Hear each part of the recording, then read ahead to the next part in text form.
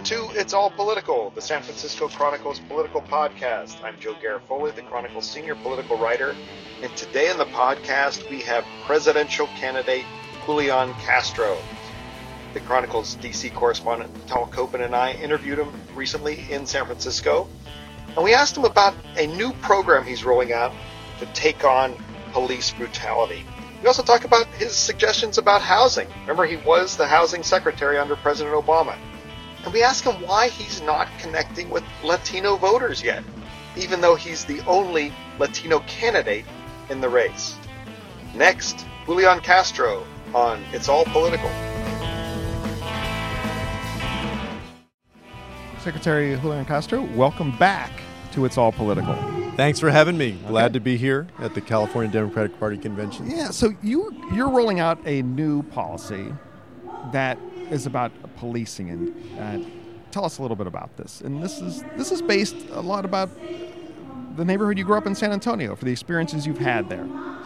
Yeah, I mean, today, no matter who you are, you see these videos over and over and over again of police officers unnecessarily using force, shooting, sometimes killing, especially young black men. Stephon Clark is a good example of that across the bay in Oakland. And I've said that this is not just a case of a few bad apples, although I do believe there are a lot of great police officers. These videos are evidence that the system itself is broken and that this is an epidemic. Every year, about 1,000 people are killed by police, disproportionately black men. I'm releasing a plan to address reform in policing in the United States to ensure that no matter who you are, that you're treated the same under the law. And apologies for the background noise to our listeners, but we're doing this literally Just on the know sidelines. that boo was not for me. No. That was completely unrelated. Sorry. No, it's just maybe I'll glad to. You can spell that. Glad to spell it out a little bit. Yeah. This will be posting after you. Okay. Yeah. So this system is broken. So let's fix it. My plan says we should fix it by doing three basic things. Number one, that we should end over-aggressive policing. I would stop the program that sells surplus military weapons, military equipment to police, because I believe that's contributed to over-aggressive policing over the last 25 years or so. I would also work with Congress to end practices like stop and frisk and racial profiling. In addition to that, I would add accountability for police officers and police departments into the system. Right now, for instance, if you have an officer that uses excessive force, it's voluntary as to whether the police department that he or she works for has to report that to the FBI. We have no real way of tracking the officers that are using excessive force. And there are officers that use excessive force repeatedly. I want to track that. I want to make that database public and share that with hiring departments of police, hiring officers of police departments across the country, so that we don't get bad officers that are going from one department to another. I would also create a national use of force standard that would say that it's only appropriate to use force, lethal force, if there's imminent threat to life and all other alternatives have been exhausted. All other reasonable alternatives have been exhausted.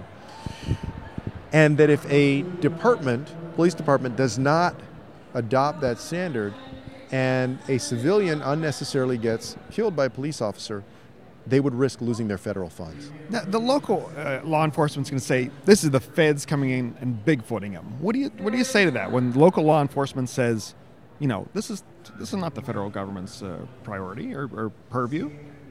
I'd say that's part of why we have such a big problem out there, is that in too many police departments, the fact that young black men are being treated differently from other people is not taken as seriously as it should be. And I believe that a national standard actually makes sense, because why would somebody treat you differently if he or she's a police officer in Birmingham, Alabama versus San Antonio, Texas versus here in San Francisco? I just disagree with somebody that would say that standard for when an officer should fire their weapon at somebody should be different just because you're in the South versus you're in Texas versus you're in Wyoming versus you're in California. No, it should be the same. And I spoke with a voter after the Move On event where you sort of debuted this, and you came out to the crowd and started, saying their names, to sort of use the hashtag, but the names of many of these men that have been killed: Stephon Clark, of course, locally, Philando Castile, Tamir Rice. I mean, unfortunately, it's quite a long list. And, this voter was telling me how pleased she was to see a Democratic candidate, in the mainstream sort of race, using such progressive language. Black Lives Matter has become a bit of a hot button. How did you make the decision to sort of go straight for it and say their names and really sort of, call out, especially, what's seen as a black issue as the only Latino candidate in the race? Well, I actually did that at my announcement speech. That was part of my announcement speech. So from the very beginning, I've done that as a candidate. And number one, it comes from basic respect for them and for their families and for people who have suffered like them, that I believe we can't forget them, and that their deaths should not be in vain, and that we need to fix our system inspired by what happened to them. But then secondly, I don't think that the media have noticed yet, and I think a lot of American voters haven't noticed yet, but if people are looking for what's going to distinguish me from many of the candidates out there, it's that I've been fearless on these issues. I was the first one to come out with an immigration policy when people are running away from it. People think that, how are you going to take Trump on when he's able to fearmonger and scare people and get his electoral college victory in certain states because he turns these people into the enemy? I said, no. We know that we're right. There's a better way to fix our broken immigration system that calls on people to use compassion and common sense instead of cruelty. And I put out the first comprehensive plan almost 2 months before anybody else did. Same here. I'm not afraid to take on this issue just because some people think that it's controversial, because it's the truth and it needs to be fixed. And switching gears a little bit, being in San Francisco, housing, the cost of living, homelessness, huge problems, and they've been getting worse. And you were the Secretary of Housing and Urban Development for years under Obama, and we didn't actually see a huge sort of change. That problem has been progressing. So why do you think it's been getting so much worse? Why did the attempts to do anything about it not make a dent? And what do you see going forward? Well, during those Obama years, homelessness in the United States actually decreased. And veteran homelessness decreased between 2010 and 2016 by 47%. Part of the reason for that was that there was a blueprint called Opening Doors, whose goal was to end homelessness. And there was real alignment and focus and investment. And Congress at that time, as the recovery was happening, actually dedicated more resources than they had in a long time to address things like homelessness. However, in the last couple of years, you have seen especially the number of unsheltered homeless start rising quickly again. And for West Coast cities, LA, San Francisco, Portland, Seattle, Honolulu, that's been happening for some time. And so what I've said is that it's been 40 years since we've made a tremendous and necessary investment in housing supply, affordable housing supply. Before the debate on June 26th, I'm going to release a housing plan that will call for a big investment in affordable housing with the goal of making sure that people have a safe, decent place to live, and including tackling homelessness. As the only Latino candidate in the race, you're still polling 1% among Latino voters, certainly here and even in California. Why is that, and what are you going to do to branch out? Just name ID. There are 23 candidates in the race, and when I started this in January, I was starting from scratch in the sense that I hadn't run for president before, had not run for senator or governor, even though I have some of the most relevant experience for the job because I've served as a federal executive, as a cabinet member, and as the mayor of the 7th largest city in the country. So it's just been a process for me of doing hard work. What people will see is that in the polling average, I'm climbing little by little, making steady progress. We've gained significantly from where I started in the beginning. I made the debate I think I was maybe the 8th or 9th candidate to hit both thresholds for the debate on polling and fundraising. I'm confident that I can make the September debate. And I'm doing what our families do out there, which is just to work hard, and that's paying off. I see more people coming to my events, whether it's here in California or Iowa or New Hampshire. My fundraising has accelerated a lot in the second quarter versus the first, getting more media attention. And then when I get up and I'm compared to other candidates, whether it's at an event like this or at the Move On Forum yesterday, I think I do well. And if you gauge by the talk afterward and the buzz afterward, I do well in the comparison. So I'm looking forward to the debates. And there are a lot of candidates over the years, whether it was Jimmy Carter or Bill Clinton or others, that started off between 1% and 3%.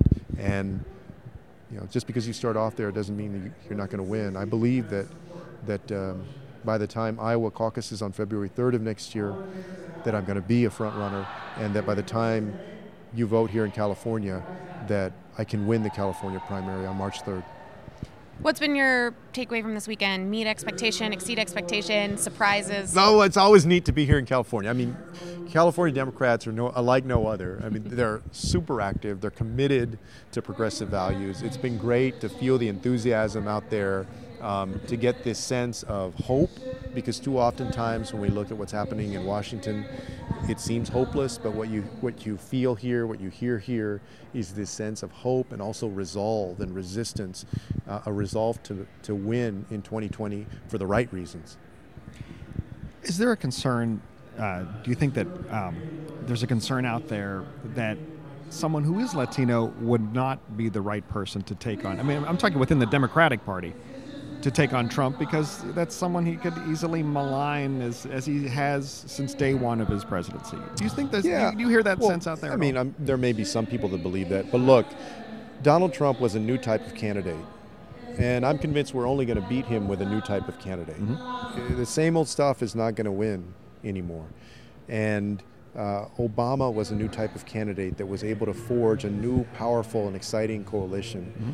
I believe that I can also forge a young, diverse, powerful coalition of people from different backgrounds, that I can go and get back those 80,000 votes that we lost Michigan, Wisconsin, and Pennsylvania by, because those are very close.